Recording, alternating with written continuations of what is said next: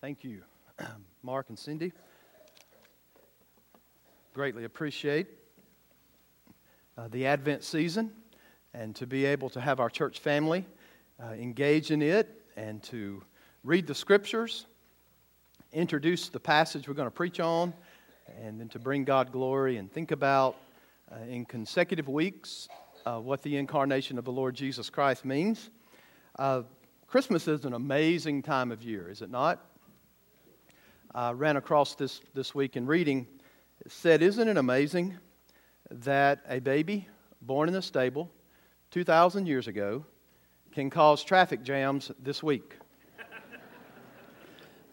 Now, I wish it was traffic jams trying to get in and out of church parking lots, don't you? But we know the truth of the matter. J.R. Tolkien was a great lingual scholar. And he made this statement about the Christmas event. He said, and I quote, "The birth of Christ is the eucatastrophe of man's history. The story has in it the inner consistency of all reality." And he said, "There's no story ever told that men would rather find true, and none which so many skeptical men have come to accept as true on its own merits." He concluded by saying, to reject it leads to sadness and wrath. Now note that strange word, eucatastrophe. What in the world does that mean? Well, a catastrophe, we know, is a sudden calamity which comes upon us and it interrupts our life and it brings about a very unfortunate result. We're aware of those, aren't we? All around us. But if you put that little Greek prefix in front of it, EU in English, EU in Greek, you, it's actually the beginning of the word euangelion, which is the good news of the gospel, right? Where we get our word evangelism. But if you stick that little prefix in front of catastrophe, what this means is this is an upheaval for a decisive beneficial event of maximum value. So it's a good upheaval for the better. Well, I want to remind you that it was the birth of Jesus that was the greatest upheaval for good in the history of the world. That the God of eternity would come down to this earth. God would make footprints on this earth. It's the event on which all of history turns. It's the dividing point between the old and the new covenant. It's the single event that gives meaning to all other events that are transpiring even in our midst today. There's no question that heaven mixed and mingled on that particular night. Now, amid the avalanche of the Christmas specials that we are seeing on the screen this year, don't you like to watch Rudolph? Yeah, I do. I like Rudolph and Frosty the Snowman. But there's one little gem that stands out of all the Christmas specials that are given, and it gives us the very true meaning of Christmas. It's a cartoon, and it's the one that everybody watches this time of year. I think you're already thinking about it. There's hardly a viewer that can't identify with old Charlie Brown. Because old Charlie, with all the hype and advertising at Christmas, Charlie Brown is just bumfuzzled. He wonders what in the world's going on. Can anybody figure out what the meaning of Christmas is? And in simple, sincere, and utterly effective fashion, in Charlie Brown's Christmas, we get the true meaning of Christmas when that famous Peanuts character Linus recites the nativity passage that Mark and Cindy just read for us. And I love it because when he finishes, he says, "Charlie Brown, that's the true meaning of Christmas." Well, let's examine Luke's account and let's call it the first Christmas service. Now, we come to FBCO and we worship the Lord various nights of the week, and we come on Sunday night, and we have a service, don't we? All right, this means, I know the Christmas stuff's got you tired, but right? We have a service. We have a choir that sings. We have a congregation that shares in the service. We have communication that is spoken. And then we have consequences that succeed after we have a worship service. And we know really the real acid test of any worship service is what happens after the service is over. Right? Well, let's go through this narrative, and we're going to talk about a choir that sang, best choir that ever opened its mouth, right? We're going to talk about the congregation that was invited. Front row seats. Better than Star Wars, right? They had the best seats in the house for this. And then there was the communication, which is the most important message you could ever hear. Communication given. And then what kind of consequences took place after this? That's what we're going to do today. First, I'm not going to read the narrative again, but the choir that sang in the first Christmas service is found in verse 9 and verse 13. Just in 9, the angel appeared. Glory to God in the highest. It shone all around, and they were filled with fear. And the angel said, "Fear not." And then in 14, glory to God in the highest, and on earth peace among those whom He is pleased. So in 9 and 13, you have a sudden appearance of a vast army of the angels of heaven. It's a swarm of angels that are worshiping. It's a choir singing. And according to the Bible, angels are created beings who play a noble part in God's economy. It includes primarily a medium between the spiritual world and the material world. Now, the TV gets this wrong, right? Some of you think your grandma's an angel now that she's in heaven, right? Well, your grandma wasn't an angel when she was here, and she's not an angel now, all right? And they're not chubby and fat and flying around like that. That's the wrong picture we get. But we can learn from the Bible they have primary functions. In the Old Testament, their primary functions were to praise God, carry out His commandments on earth, protect the faithful. Isn't that good? I like that. And to punish the wicked. We know that it's true. In the New Testament, their duties are primarily worship toward God and service toward those of salvation. Perhaps the most definitive statement given anywhere in the Bible on that in the New Testament is found in Hebrews chapter 1. Here's the Bible. Here's what the Scripture reads. After explaining how Christ is greater than the angels, the Bible says, "Are they not," meaning angels, "all ministering spirits sent out to serve for the sake of those who are to inherit salvation?" Pretty strong there from the Word of God. They're spirits sent forth from God to care for those who will receive, have received, or will receive the salvation that God has given. Just think about this for a moment. The choir that sang at that very first Christmas service. At the time of Christ's birth, there were 4 great angelic messenger announcements given. Remember old Zacharias? I don't know what his mind was thinking at that time, but the old rascal couldn't speak for a while, could he? Right? At the announcement. Another one fit for an angel was when the angel appeared to Mary. This child you're going to have, you shall have a son. You will call his name Jesus, and He will save His people from their sins. And then there's the angelic announcement to Joseph to prepare him, to produce that acceptance in the heart of Joseph, to keep Mary as his bride. And then all of that sets up for this announcement involving a multiplicity of heaven's angels. We can call it a seraphic antiphony, right? That's what it is. It all sets up for that. On the night when they least expected it, a group of Judean sheep herders were singled out for everlasting glory. Exclusive audience of a performance of magnanimous proportions. Nothing petty about this one. Greatest announcement in the history of the world. And they were on the front row to hear this. Can you imagine how the angels of glory prepared to leave heaven to make this announcement? You know, Hebrews talks about how they long to lean into. It's almost like they're up against a banister, leaning in to watch God work redemption among human beings. Angels don't know what it's like to be lost and then to be saved. So they're just fascinated with the God of eternity who created these creatures like us, that God would come into this world as a man to save it. That's fascinating to the angelic hordes that are in heaven. Our translation says a great company of angels. Kent Hughes believes that it was all the angels that God ever created that filled the sky that night to worship the newborn King. Pretty amazing, isn't it? I would call that a cosmic stereo. Just think of that. How the One literal translation is that the angels were teeming and swarming in the heavens. Can you just imagine what went on that particular day?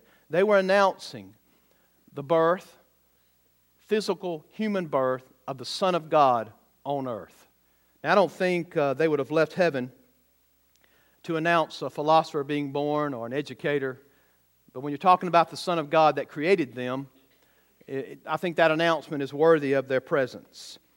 They joined their voices in the greatest event of all, the birth of the God-man on the face of the earth.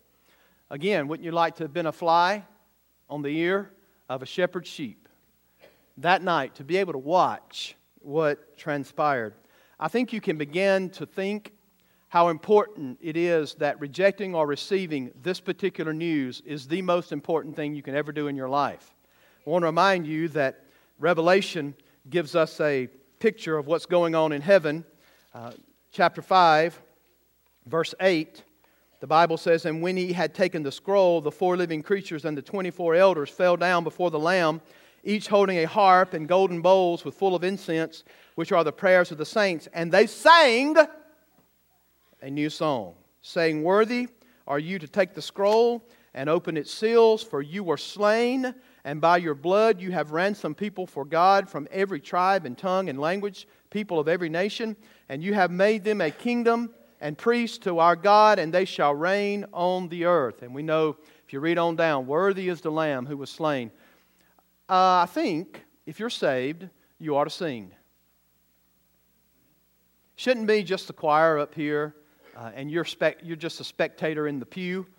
You should open your mouth and sing. You say, "Preacher, I can't sing." Well, when God changes your heart, you'll sing if it sounds good or not, right? And I think that our church needs to grow in that area. Not to be ashamed to sing praises to His name. I taught you a complete lesson on that when I first came, the first 5 or 6 weeks I was here, about what true worship is. You know, you have an entire book on singing in the Bible. It's called Psalms. It's the Hebrew hymn book. Just remind you, something of this kind of magnitude, the Son of God coming down to this earth, is something we ought to sing about. So we meet the choir that sang. Now, what about the congregation that shared in the first Christmas service? Who was it that had the box office seats? This is why I like playing the shepherds in Back to Bethlehem, right? I mean, we make the whole thing, don't we, guys? I mean, we actually thought about walking in here, just for an introduction and have our lines as our shepherds dressed all up, but we decided not to.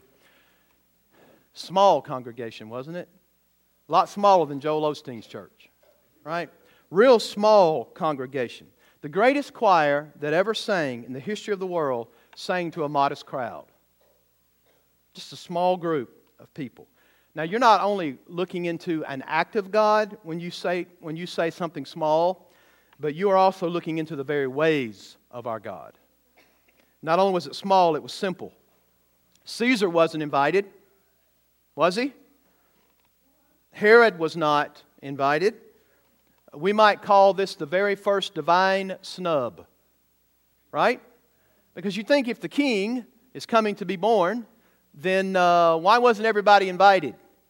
But the congregation that came at this particular point was very small, and it was very simple. When Mary receives the angel's announcement of the fact that she will be the God-bearer, that her body would be the vehicle for the coming of the incarnate Son of God, the Bible says she broke out into a song called the Magnificat. You know that? As a matter of fact, if I'm looking at Luke 2 on my pages of Scripture, just to my left, on the other side, you can read that. But notice how she strings together all these pearls of Old Testament terminology.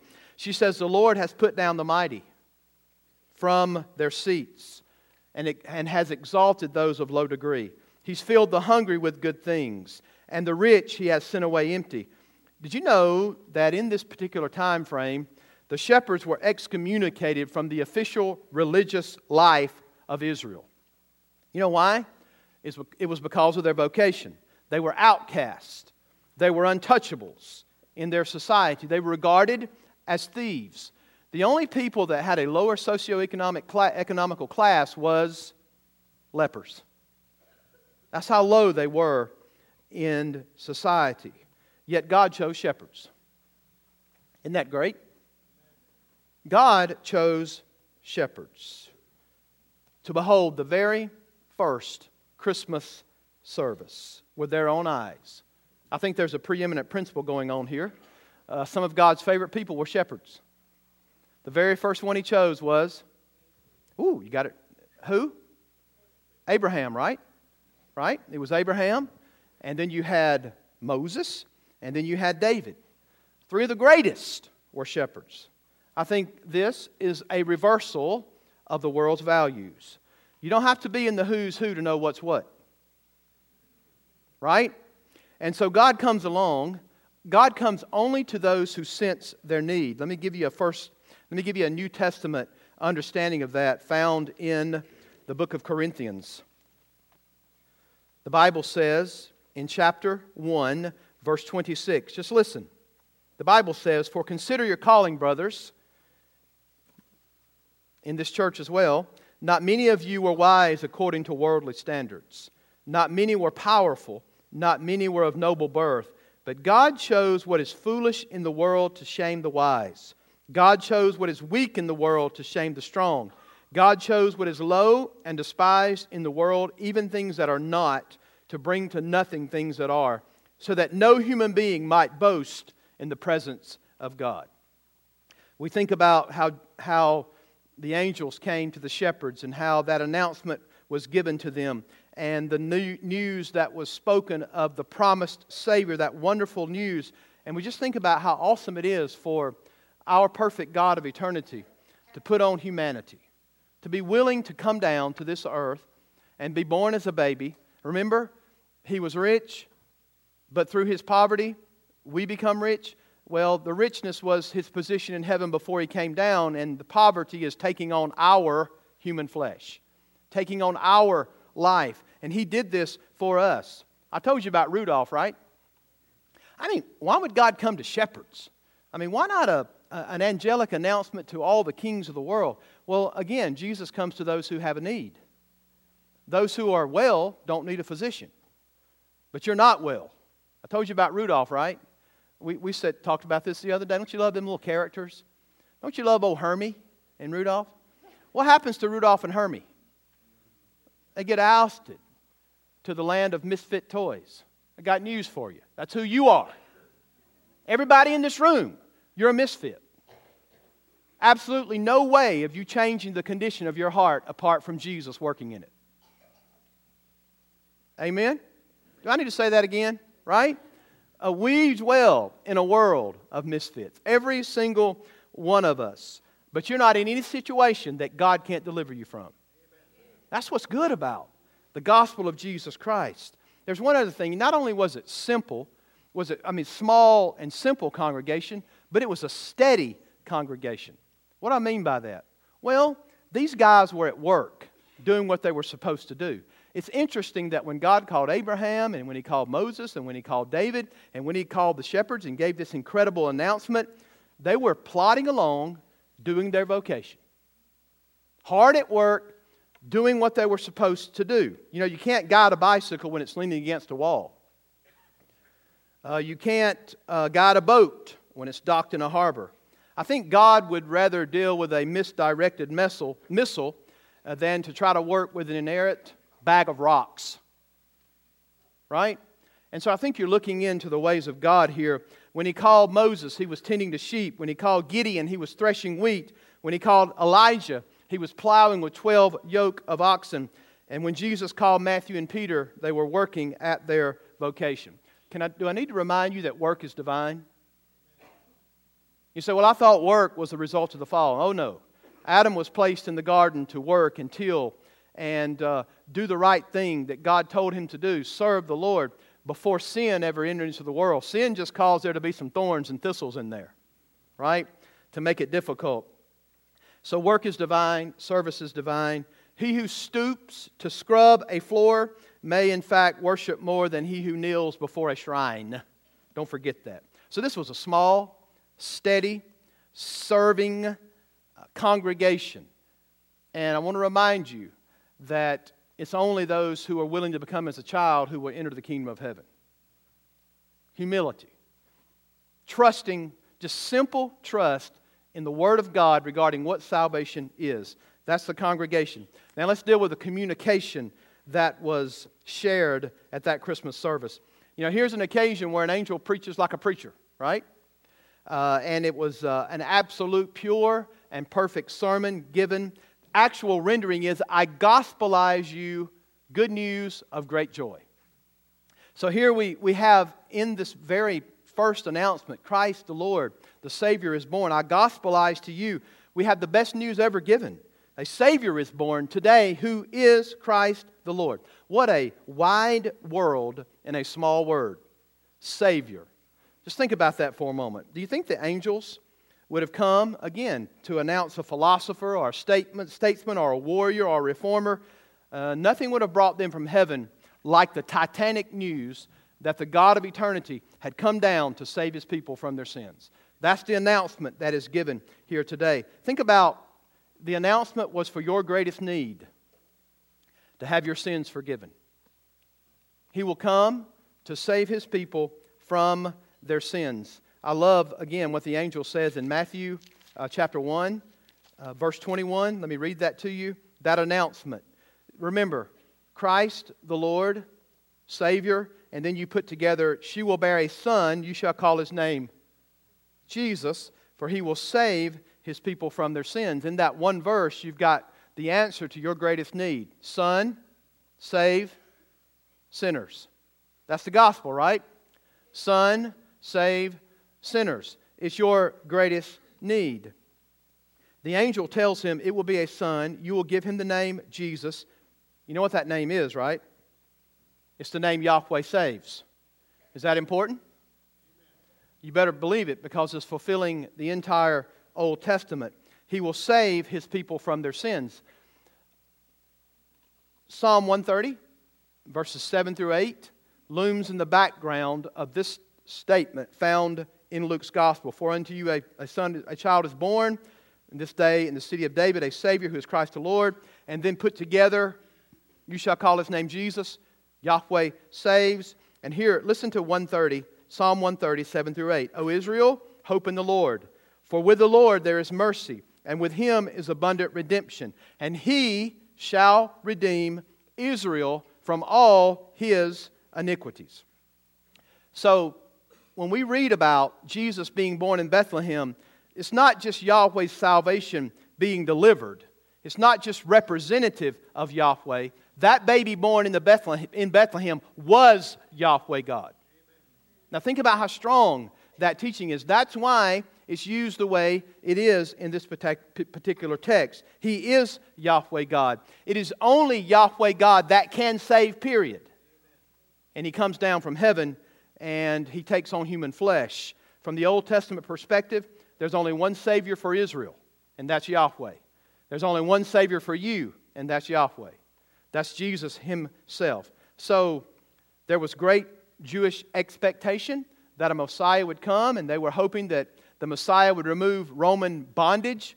But there were very few living in that day who expected the Lord Jesus to come as a Davidic Messiah who would ransom His people from their sins. But that's exactly the Savior that came and the exact Savior that we needed. Right? Matthew later will say the Son of Man did not come to be served, but to serve and to give His life a ransom for many. So you've got this great announcement of man's greatest need, to have your sins forgiven. But there's also a great paradox. Did anybody see it in the text? What does it say? Peace on... Really? You see any peace in our world? Right? Do we see that anywhere? We do? Where about? I don't see it. I watched the news for a few minutes this morning. Wasn't any peace on earth. Not what I saw. How about in your family? Is there always peace there? No. Ain't happening, right? So think about it. Why is this a great paradox? Because the angel announces it. Glory to God in the highest and on earth. Peace among those whom He is pleased. When it comes to the communication that was spoken, not only was it for our greatest need, salvation, but there's this awesome paradox of peace And it all goes down to the translation. Because when we say this, if you don't have the proper translation, you're missing what it means to have peace on earth. The NAS, New American Standard, says peace on earth to all whom God favors. Getting closer, right? The NLT says, and peace on earth to all whom, the NAS says peace among men with whom He is pleased. The NLT says among those who He favors. It's impossible to have peace unless you have God. You remember Jesus said, peace I give to you, not like the peace that the world gives. The peace I give to you is peace from God. It's His peace given to us. So in other words, if you don't know Jesus, you don't have this peace.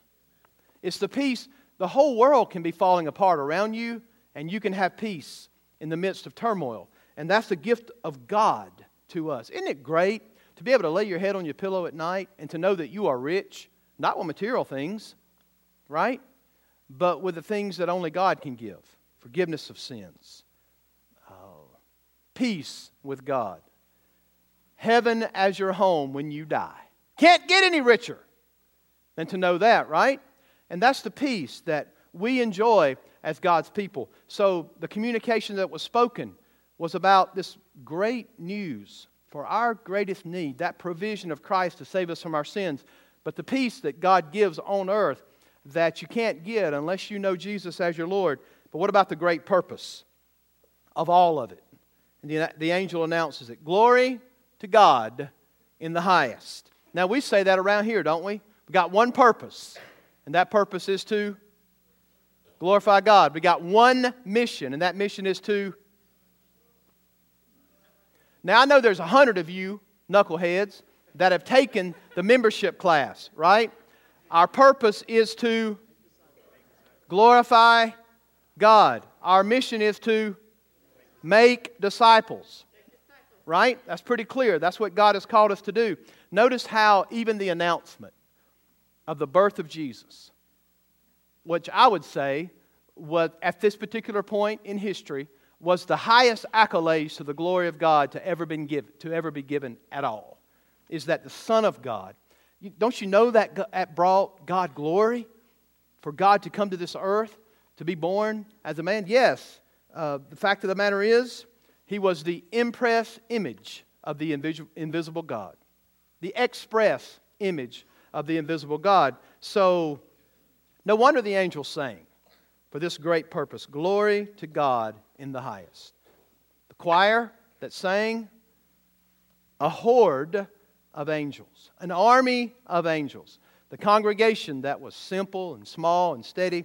And then we have this incredible announcement of the communication of the gospel given to us. And then finally there's some consequences that succeeded the first Christmas service. And beginning in verse 15 you see this, the service was over.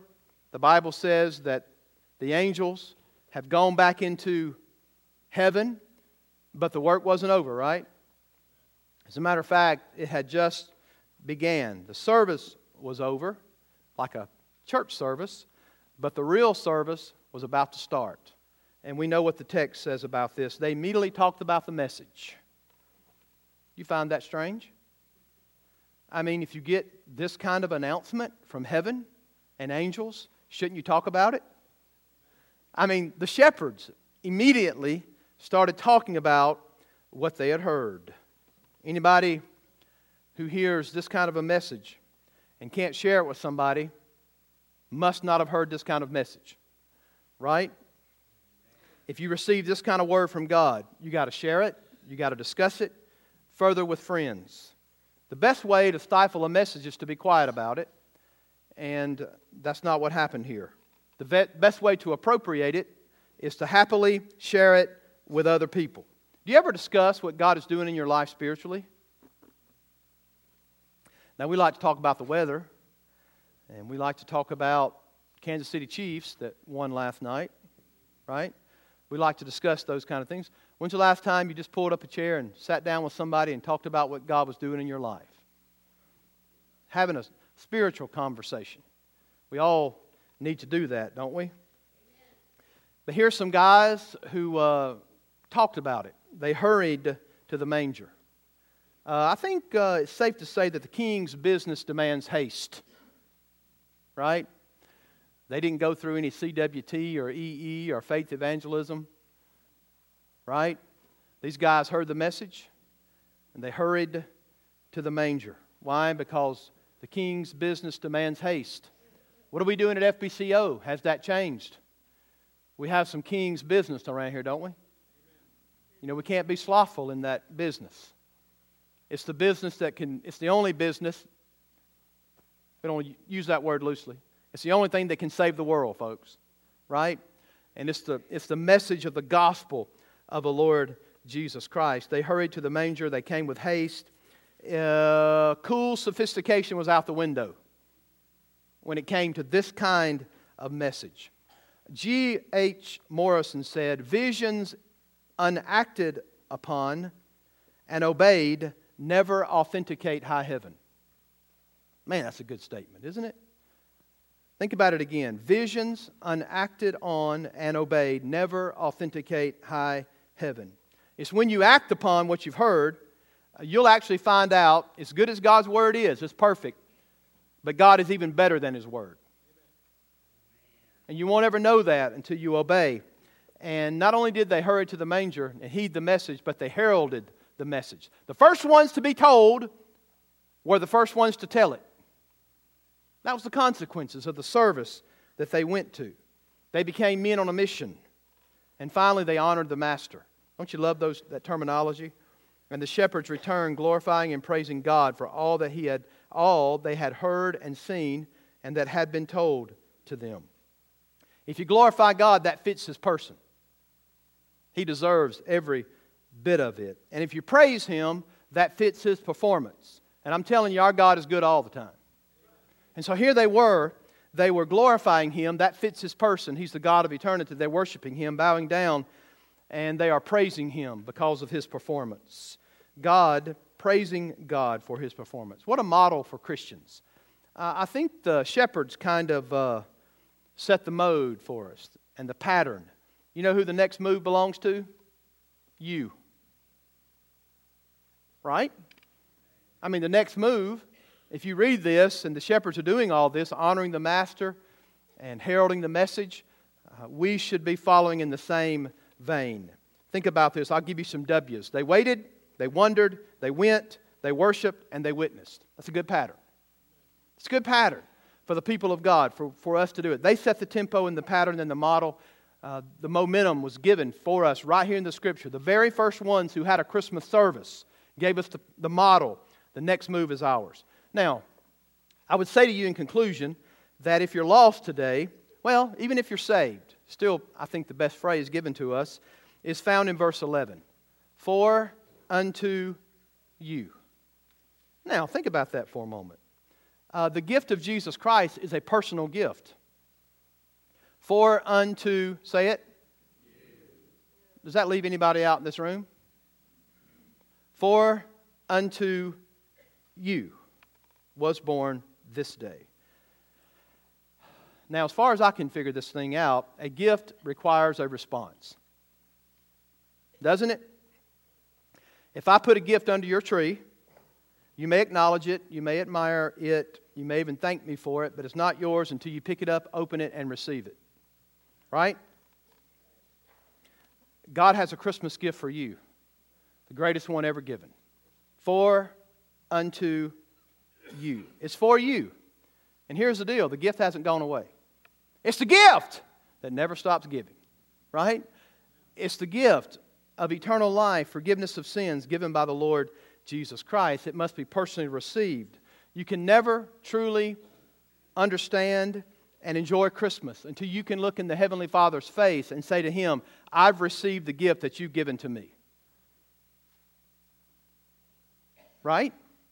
And that's the gift of the Son of God. For the wages of sin is, but the gift of God is eternal life through Jesus Christ our Lord. Can you look the Father in the face today and say, I've received that gift. I've trusted in Jesus only. I've repented of my sin. I've trusted Jesus only for my salvation. Phillips Brooks captures this well in the song called "Oh Little." That's right. He says in one verse, how silently the wondrous gift was given, so God imparts to human hearts the blessings of His heaven. No ear may hear His coming, but in this world of sin, where meek souls will receive Him still, the dear Christ enters in. And so He does, right? Is He born in you? May we experience His birth in us as the greatest gift that can ever be given during this Christmas season. To God be the glory. We had a choir that sang. We had that this morning, right? We had a congregation that came. I think y'all kind of simple, right? Not that large. We had communication that was spoken. The greatest news you could ever hear is that Jesus Christ still saves sinners. The Son saves sinners. Now, what about the consequences? What will our church do with the message we've heard? We're on the precipice of another year, starting January 1. Let's follow the pattern set for us by the shepherds, who set that tempo and tone for us. By the way, you saw the announcement or the Lottie Moon Christmas offering. The fact of the matter is, Jesus will be worshiped by all the peoples of the earth. Right? He will. And we can have a hand in that by giving to that offering. Remember that challenge? Take the gospel to the ends of the earth. The challenge was $42,000. Is that just a money issue? No. Be honest with you, God can get it done without your money. But it sure is great. Remember, visions unacted upon never authenticate high heaven. Do you believe that God is going to get that done? Well, get in with the program, right? Let's be a part of getting the gospel to the ends of the earth, because God has already given us that promise. That's the tempo. That's the pattern set before us. May God be glorified. Let's stand. Brother David is going to lead us. Maybe you've never received that gift. Don't wrap up on me before the invitation. Think about this. Maybe you haven't received that gift. You got a person receive it. For unto us is born that day in the city of David